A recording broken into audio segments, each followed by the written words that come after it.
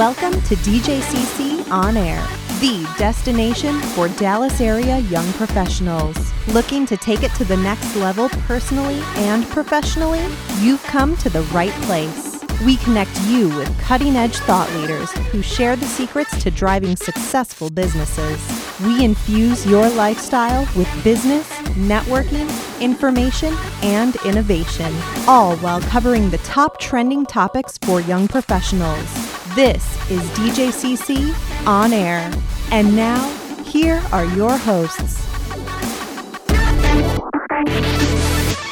Hello and welcome to DJCC On Air. I'm Zach Lewis, and this episode's going to be a little different than our normal ones. Normally with DJCC On Air, it's myself, maybe Sarah or Kristen, or anybody I can really wrangle to get on the mic with me, to talk about a happy hour we're at or something that's going on with DJCC. And we do that here, except it's not me hosting. Let me explain. Last time we had a DJCC happy hour, it was at RJ's Mexican Cuisine. It was incredible. I hope you guys were there. But we didn't host the show. We did a show for another individual we know, a guy named Jerry Acuff. He's brilliant. Check out his books, The Relationship Edge, and Stop Acting Like a Seller and Start Thinking Like a Buyer. Jerry's show, the Jerry Acuff Show, is a podcast that I'm also a little involved in. And we wanted Jerry to get out to this event because he does networking, he does work with millennials, and we figured, okay, well, what better opportunity than to kind of connect him with the DJCC? Unfortunately, we only had time to do one show, and I thought to myself, maybe we could just repurpose it. So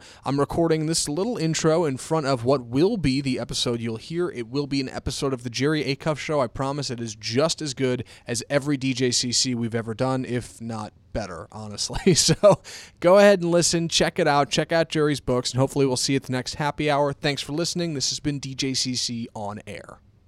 Well, welcome to the Jerry Acuff Show. We are at RJ's Mexican Cuisine in the heart of downtown Dallas, Texas. We're actually at a Junior Chamber of Commerce happy hour, and so we're going to do some interviews today with folks that are associated with the Dallas Junior Chamber of Commerce. And our first guest, who I'm really excited to talk to, is Dr. David Henderson. Dr. Henderson is a psychiatrist here in Dallas, and we've had a brief conversation because I know enough about medicine to be dangerous. It's fascinating how similar we think about human communication. He knows 58 times more than I do. Dr. Henderson, tell me a little bit about yourself. I mean, how'd you wind up as a psychiatrist? How'd you wind up in Dallas? And what do you love about what you do?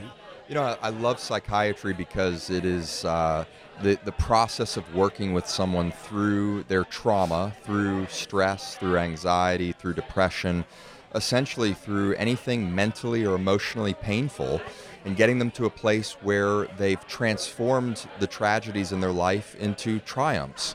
And for me, to be able to walk with a person through that process is probably one of the greatest privileges I've ever experienced in my life. It's also one of the most rewarding experiences.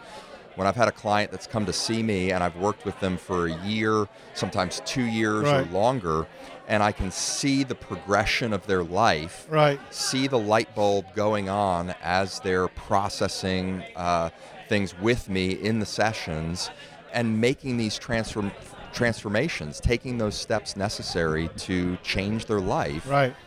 It's unlike anything I've ever experienced, and so that's my passion. It's what I love to do, and it's the message that I want to share with people is that life can produce amazing things, even in the midst of very painful circumstances. Right.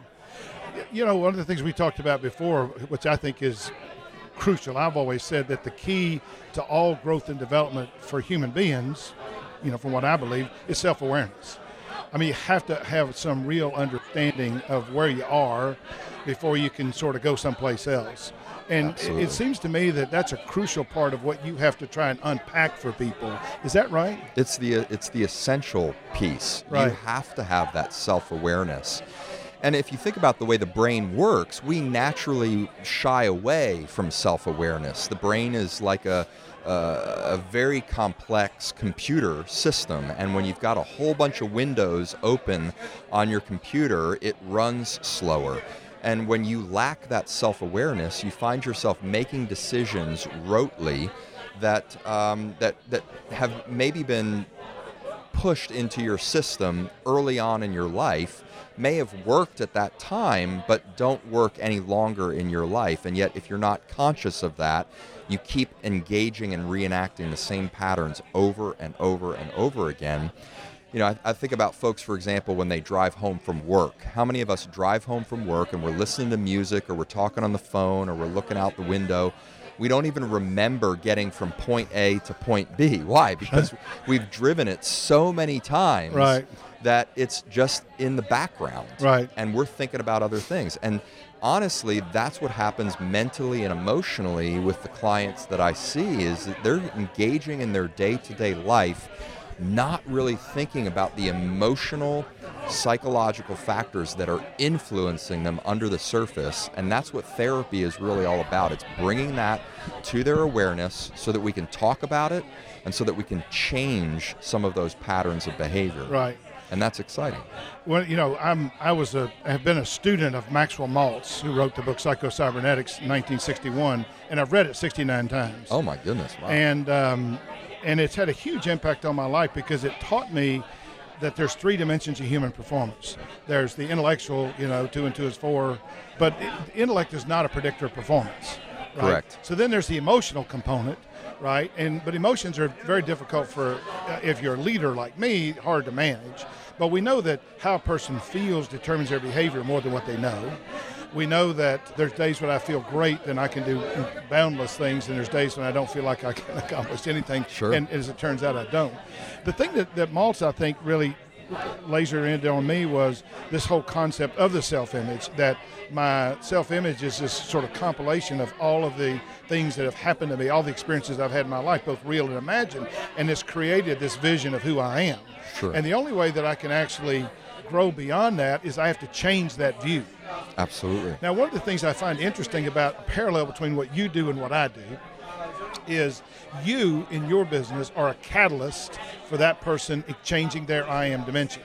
Right. And what great leaders do is exactly the same thing. Mm-hmm. When I was 37 years old, my life's dream was to be a regional manager with a pharmaceutical company. And I'd come from a very poor background. Parents were married 9 times. Mother was drunk for 30 years. Stepfather pulled a gun on me twice. Didn't come from the best sort of environment. So being a regional manager and, making $150,000 a year was like I hadn't gone to heaven. Mm-hmm. So I competed for a job as a regional manager when I was 37, and I lost. But the guy that beat me, the night that he got the job, he came to me. He lived in Tampa, and I lived in Birmingham. And he comes to me, and here's what he says to me. He says, I came here to tell you 2 things. I came here to tell you that you should have got this job, not me. You're far more qualified to do this than I am. But they didn't give it to you. They gave it to me. And I ain't giving it back. Huh. He said, but I'm going to tell you this. This job's not big enough for you. You need to be running our company. And he said, I will not stop advocating on your behalf until you're running our company. Wow. And 5 years later, I was running the company. Now, what he did for me is what I think you do for your clients, is you get them to see something that's inside of them that you can see that they can't see. Absolutely. And fundamentally, what I tell people when I talk is that once you understand this as a human being, you don't have to be a psychiatrist to change other people's lives.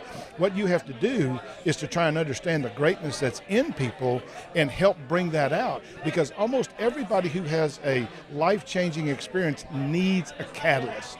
So people who have mental challenges need a psychiatrist, and far too few of them go that have mental challenges that can really benefit from psychiatric help. Well, the cool thing about that story is that this man who spoke into your life changed the trajectory of it. Yes. And the question is what motivated him to speak into you like that? I guarantee you it's because he saw something in you that resonated with his life experience, and he was giving back from the experiences that he's had. Right. He was giving back to you. Yeah. And I think that's true of therapy as well. As I'm always asking the question, what motivates people? Right. What motivates me? And it's interesting because at any given moment in time, I'll ask folks, what's driving you? What's motivating you? They'll say things like, well, I really didn't want to go to the gym today, but I knew my doctor would be upset with me, so I went. Right. And I went and worked out. Well, the reality is that they were motivated to go to the gym. It's just that their motivation was based in fear. They were going to get in trouble with their doctor, and so they decided to go. I always get folks to shift that motivation to something positive, something that produces a sense of purpose, a sense of identity, a sense of value. And if you can get someone from, that point, like this gentleman did for you, he spoke into you that there's something that you can do, there's value that you bring to the table, and I want to see that happen. You adopted that mindset and mentality, and that drove you forward. And that's the exciting thing is that when you tap into what's driving a person, what's motivating them, and then you can get them to shift that motivation, that's where you see positive change. I read an article this week in the Harvard Business Review. It was actually written in May of 2016, and it was called Love Network. You have to learn to love network. And what was fascinating about this article is it's so much exactly what you just said. Because what they said was there's fundamentally two mindsets about networking. And I actually wrote this blog because I was coming here tonight knowing that this is semi-networking event, et cetera, right? Yeah. So I said, well, what are the mindsets that you need to actually be good at networking? Well, the first thing I realized was there's two mindsets. One is a promotion mindset. The other one's a prevention mindset. Mm-hmm. So the prevention mindset is I have to do this because if I don't, I'm going to be fired. Or if I don't, I'm not going to have job security. So it's just like what you described, it's the wrong motivation. Right. The person with the promotion mindset comes here and says, I'm going to meet some really interesting people, like I've met you. Mm-hmm. And I'm going to benefit from either that exchange or from the fact that we've built that relationship. And so I'm excited about that. But so there's a huge difference in how you get someone to shift their mindset. And, I do it, just sort of by the seat of my pants. You do it for a living. Absolutely. Well, and that's a great point. Is that the question really becomes risk versus reward. Right. And when you get someone to understand that the risk that they're taking is worth the reward that they're pursuing, right, that's when they start taking steps forward. Mm-hmm. When they believe that the risk is too great, they're going to hold back. We've heard that saying over and over again that says, change only occurs when the pain of staying the same gets too great, basically. Right. You've got to confront people, and I ask this question all the time, what is at stake for you right now? Right. In what you're doing and how you're acting, what's at stake? Right. And if you get people to lay out specifically the risk that they're worried about and the reward that they imagine that they can have, and you push them towards the reward and you get them acting in that and saying, this is worth it. It's worth it to go out to that social event and interact with people because of the friends you're going to experience. Right. People are afraid of rejection, for example. Yeah. I tell folks, you know what? If you go out and you talk to 100 different people, you may get rejected by 80 of them. That's 80%. That's a huge number. And yet, if 20% engage you and want to have a relationship with you, whether it's through friendship or romance or whatever, if 20% want that, that's 20 people. Right. And if you can understand that mindset and move forward in that respect, it really shifts people's attitudes. But so much of your business and my business are similar because fundamentally, so much of success, whether it's mental health or whether it's success in life, is a function of your mindset. How do you actually think about things?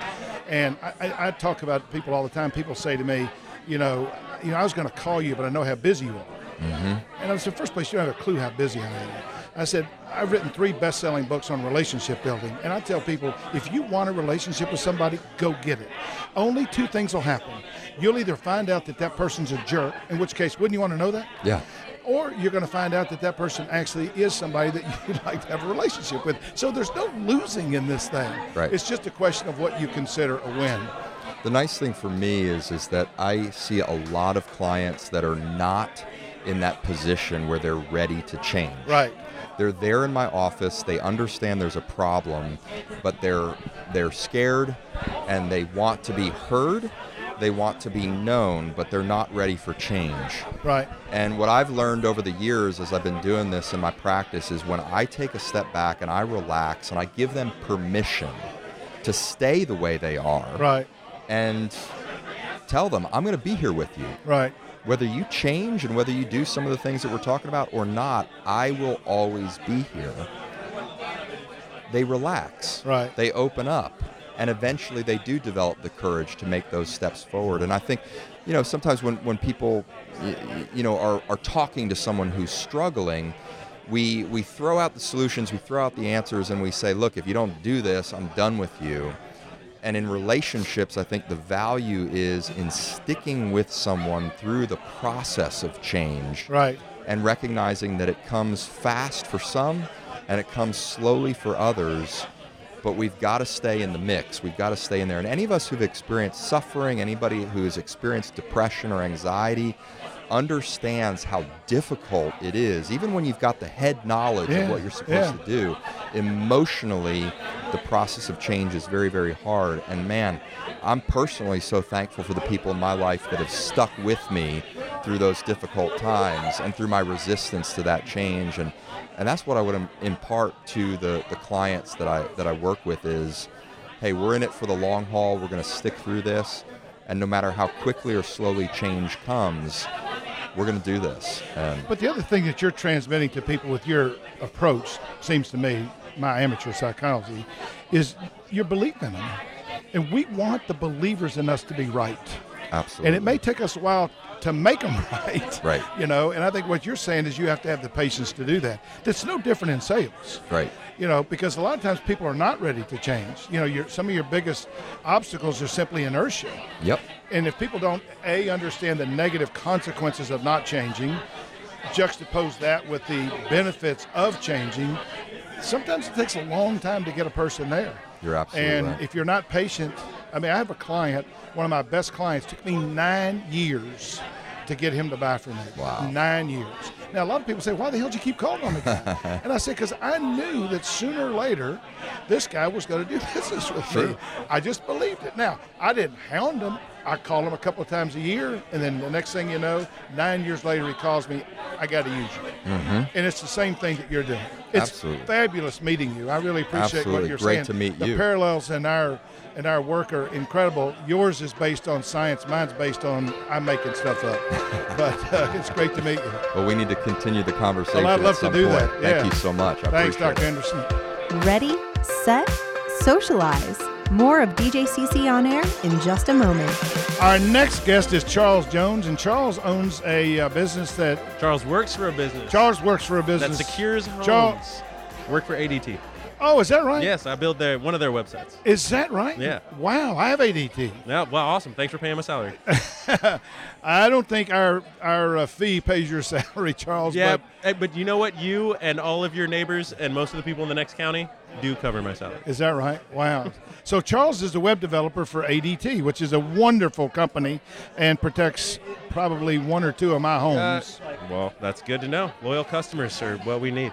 Well, it's a service I don't know how people do without. I just bought my house in April, and the second thing I did after getting new locks put on was get ADT installed. Is that right? So, yeah. Well, one of the things that you and I talked about right before we got started here was your journey with the Dallas Junior Chamber, and I asked you the question, was this a big networking opportunity? And you said, not really. You hadn't gotten a ton of business from this, but that you had gotten some other benefits. Could you talk a little bit about that? Sure. The chamber is a lot of things to a lot of people, but it's not usually the same thing to any two people. For me, I was, I'm in tech. I was really lacking in social skills when I came around. One story I remember real clearly, I was at the Children's Museum here in Dallas with my kids and my ex-wife, and some friends from college showed up. And I remember the conversation vaguely, but the main thing I remember was the blank stares on their faces right before they walked away after about 10 seconds of dead air, where we just kind of made awkward eye contact. that was, I wrote a lot at the time. I was in grad school, and I was writing, probably 4,000 or 5,000 words a week for school, and I was writing a blog as well. And I remember writing a post about my lack of social skills. And if I had the social skills that went along with the writing skills I had at the time, I'd have been fine. But they were atrocious. So I met our 2011 president at work, and I watched him, go out, have fun, meet a bunch of people. Like, he'd meet people outside the office after work to go hang out downtown. And I decided to tag along one day, and it was a chamber event. And after a lot of trial and error, I got the opportunity to build those social skills. I come out, and sometimes it's once a month, but everybody, goes out a little bit more than that. So right. Get a lot more opportunities to meet people and build those skills, and just kind of get to learn how to talk to people. Right. But, one of the things I find about millennials is, and I've done a lot of writing about millennials, is that their reliance on technology is a wonderful thing, but it also, in some cases, deprives them as the kind of social skills that you're talking about. Yeah, well, I'm kind of at the edge of the millennials. Right. Like I did when I was a kid, we did have the kitchen phone with the 30-foot long wire, coiled up wire. My parents both worked at IBM, so we got on technology bandwagons really early. So I had a cell phone in 1999 probably, and was already doing text messaging rather than talking by 2002, right. 2003. And so, I can see, I remember having to talk to people on the phone in order to get anything done. And right now, if somebody calls me and they haven't texted me to tell me that they're calling, I don't answer. I will text them back, what do you need? I can totally see how, the reliance on technology, it does a lot of things. Like, my job wouldn't exist if not for the reliance on technology. But it does hold some things back if you don't make an effort to get to know people personally. Well, one of the theories that I have about this whole thing is that the average millennial, let's take, I have a son who's at the end of the millennial thing. I think he's 17 or 18. Okay.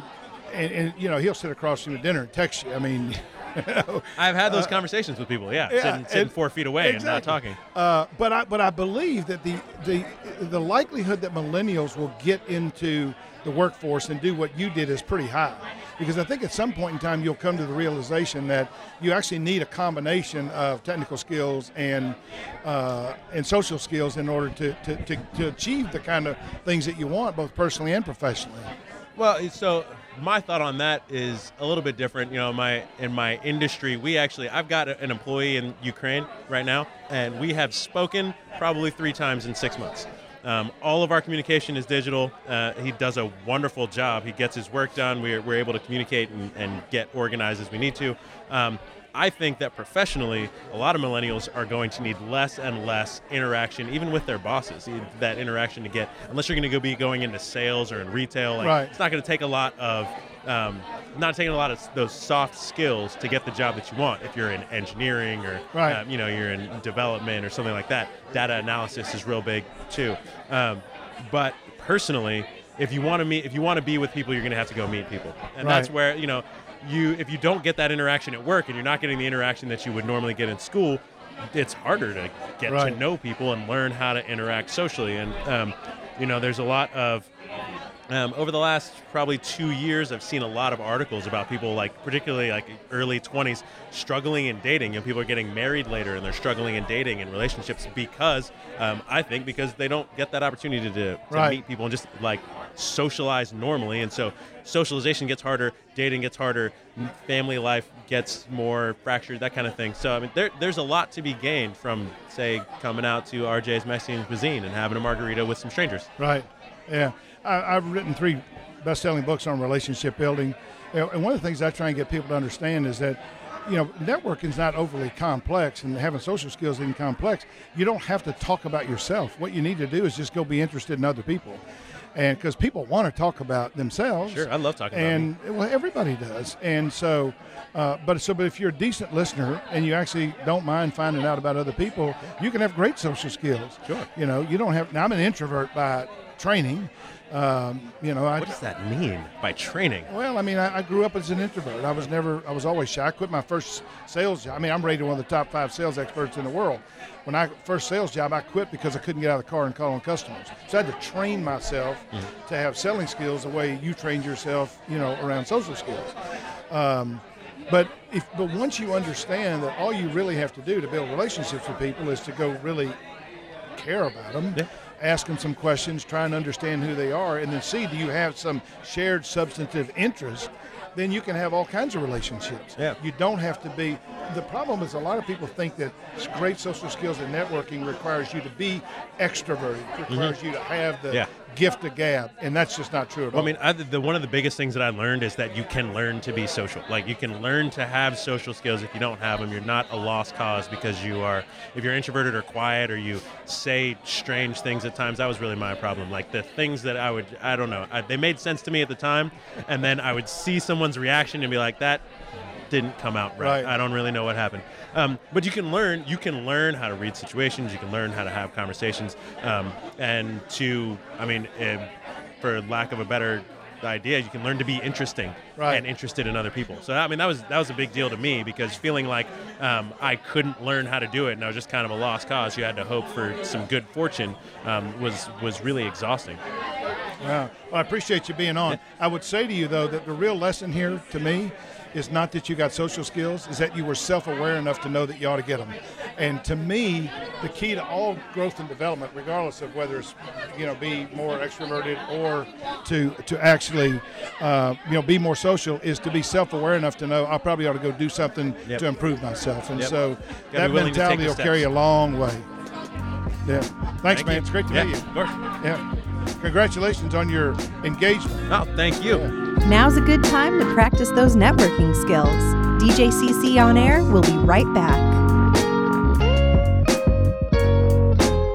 Our third and final guest here at RJ's Mexican Cuisine in the heart of downtown Dallas is Gerren Griffin, a very interesting young man who's Regional Vice President for Primerica in Fort Worth.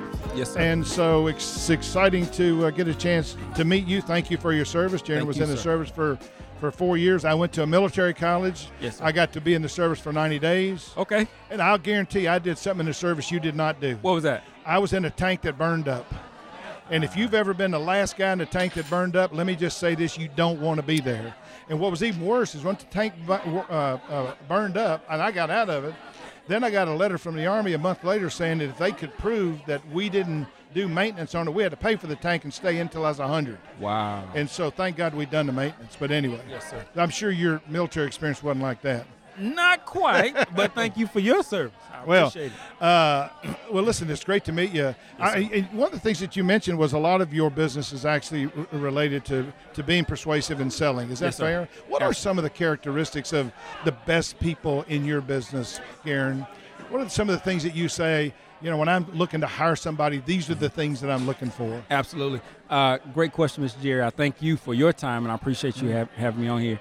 I would say one of the things that are important for a person to be successful in sales obviously would be grit, determination, not being deterred by obstacles, because those are going to come.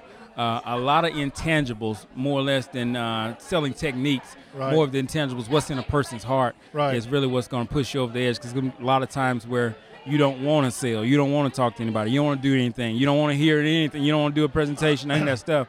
But having that grit, determination, and understanding why. What's your why? Why are you doing it? Are you just doing it for money, or what's the goal? What's your ultimate goal? So that's my opinion on that. Well, I love that, because there's lots of data that shows that when you work in purpose, or when you understand your why, you can be far more successful. I don't know if you've seen Michael Jr.'s video on purpose. No, you have to watch it. Okay. And if anybody who's listening to this, if you have not, just go on the internet and type in Michael Jr. plus purpose, and what you'll watch is an African-American man who sings Amazing Grace twice. And the difference between the first time he sings it and the second time he sings it is unbelievable. And the second time he sings it in purpose. In purpose. And what you see is how your why affects your what. Wow. How your why affects how good you do what you do. Now, the other thing I loved about what you said about grit, I wrote a blog about a month ago. Yes, sir. And it's not easy. I was doing a coaching selling session for one of my clients, and I had 21 managers. The average manager in the room had been a manager for 21 years. Yes, sir. And so we're talking about how do you coach selling? How do you actually take somebody that's not great at selling and make them great at selling? And about halfway through this 2.5-day course, one of their managers who had been there 31 years as a manager says this to me, "This isn't easy." And so I wrote a blog that week and I said, it's not easy being a single parent. It's not easy having a spouse or a loved one in Afghanistan.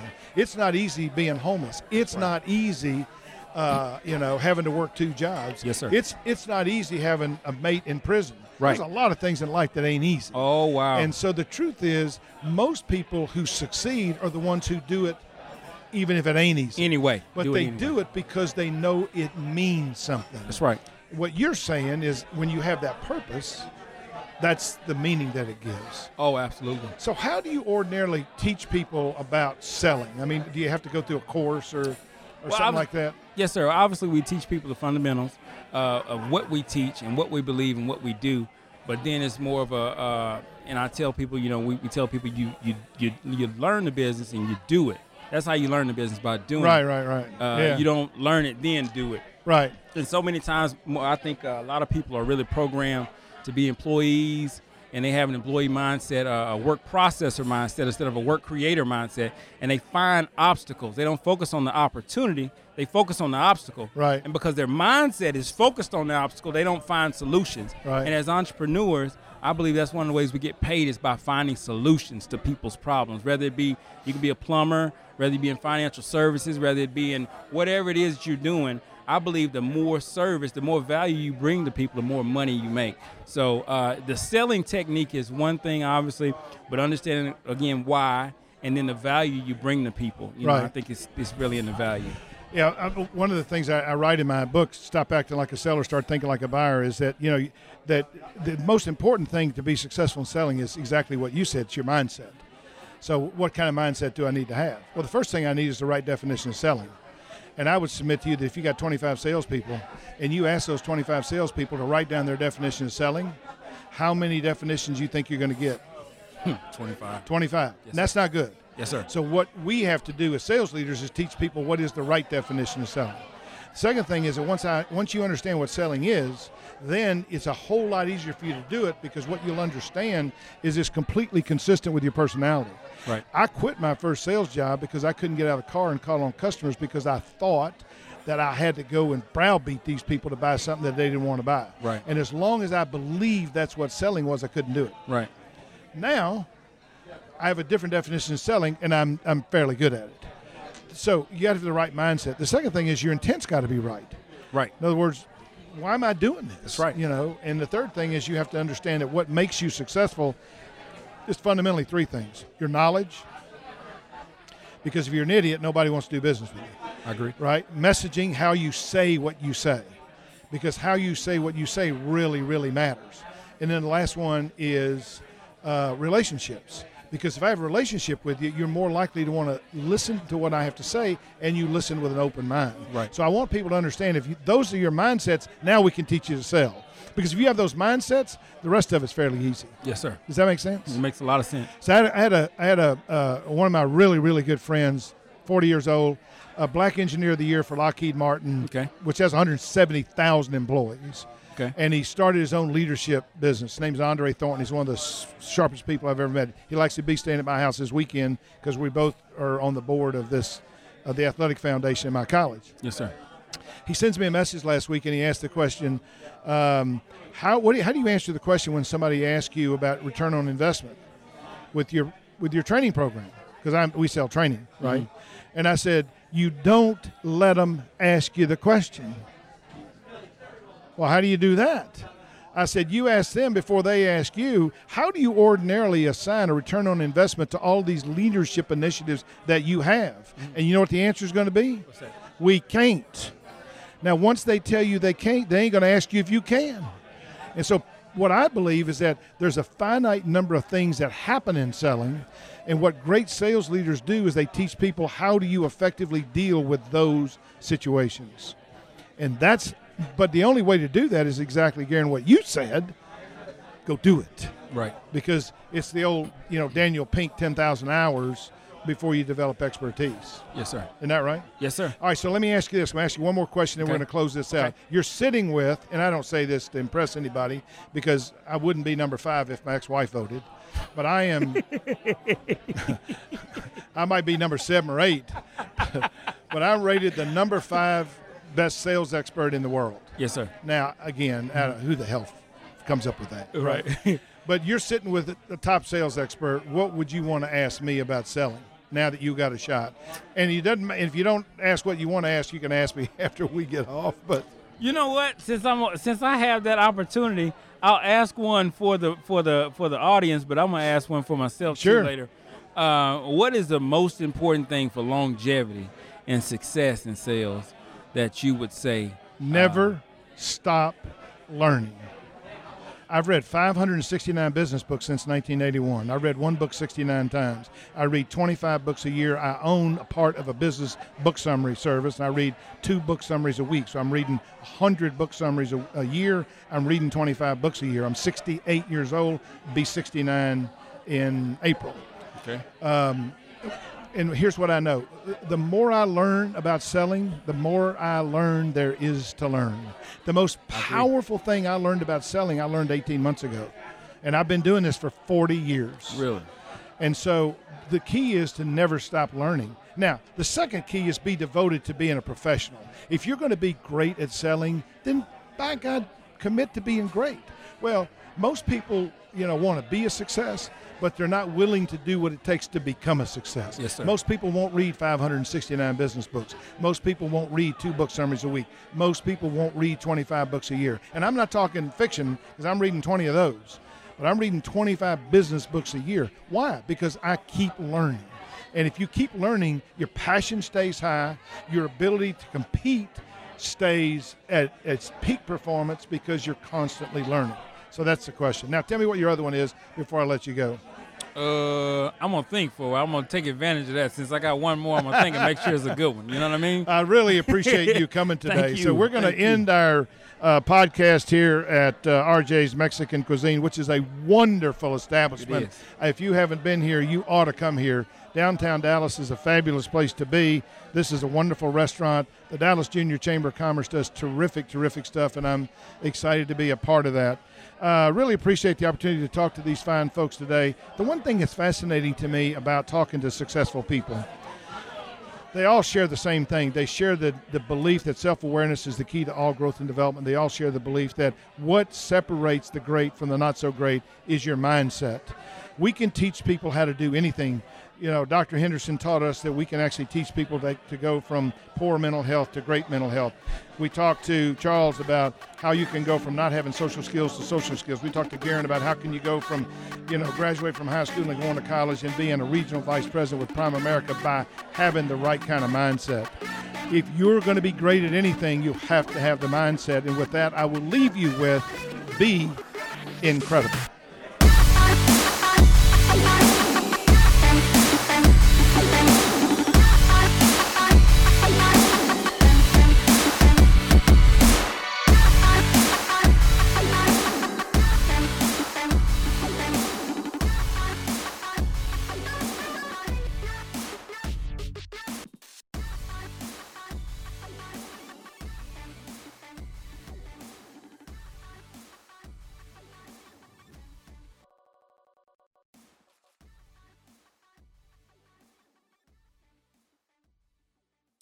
You're listening to RNCN, the digital destination for premium talk radio.